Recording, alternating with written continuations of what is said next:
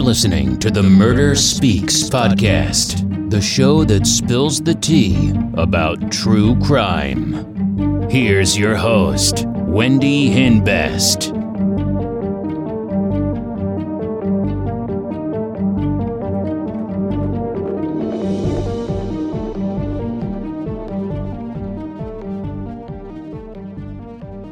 Hey, welcome back. So today's real crime story is about the 16-year-old LaTorra Wiley from Shreveport, Louisiana. November 27th, 2007. LaTorra was walking along the street with her friends when a car drove up and started shooting at them. The police find a shell case from a 9mm pistol. 17-year-old Terrence Washington and 16-year-old LaTorra Wiley was shot. Unfortunately, LaTorra died, and the police had to break the awful news to her mother.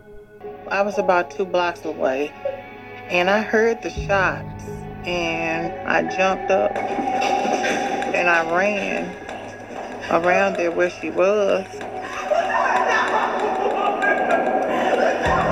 And she was laying on the ground.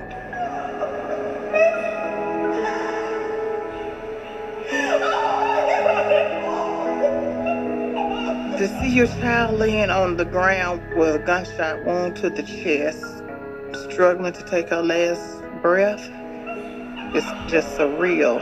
It was like I was in a bad movie or a bad dream. The police speak to Terrence Washington. He tells the police that they were walking home from school, and the car almost hit them. Terrence tells police that he had an altercation with the person in the car. Then the car drove off. Later that day, when they were walking back from the park, the car came back and started shooting at them. The police talked to LaTorra's sister, McKenna. We were running from gunshots. I seen Terrence, he ran across the street, and then I seen he got hit in the back because he had a white tee on, and then I just seen blood everywhere. After the shots stopped, I turned around and seen LaTorra on the ground. I was like, what's going on? At first I thought she was in shock because we didn't see any blood because she bled out in the inside. And then I can just tell her life was leaving her. They also talked to the other sister, Angela. His sister is someone that LaTorra and I went to high school with, and she was actually on the basketball team, and LaTorra was on the cheerleading team, so that caused me to see her quite often and able to recognize her brother.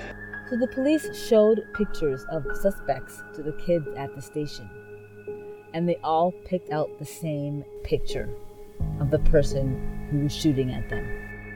The suspect's name is Charles Evans.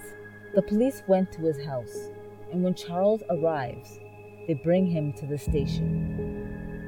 He tells police he got into an altercation with Terrence, and he admitted to shooting at them. He was aiming at Terrence, but also hit LaTorra. He tells the police his uncle, James Mason, was driving the car.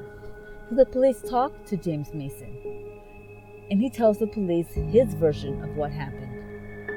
He was being a little too helpful, and the police wondered, why didn't he call the police? He basically throws Charles under the bus. Charles tells police where he hid the gun, and the police find the 9mm gun.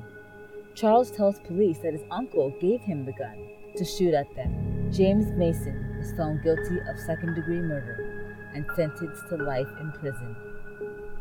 Charles pleads to 40 years in prison. Thank you so much for joining me for this week's true crime story. If you like it, please share it. Sharing is caring. And if you are a true crime addict like me, check out my store, crystalkiss.com. That's Crystal with a K, for some murder merch. I sell t-shirts, hoodies, and leggings. At checkout, put in discount code MURDER15, that's MURDER15, to save 15% off your entire order. Don't forget to subscribe. Thanks. Bye.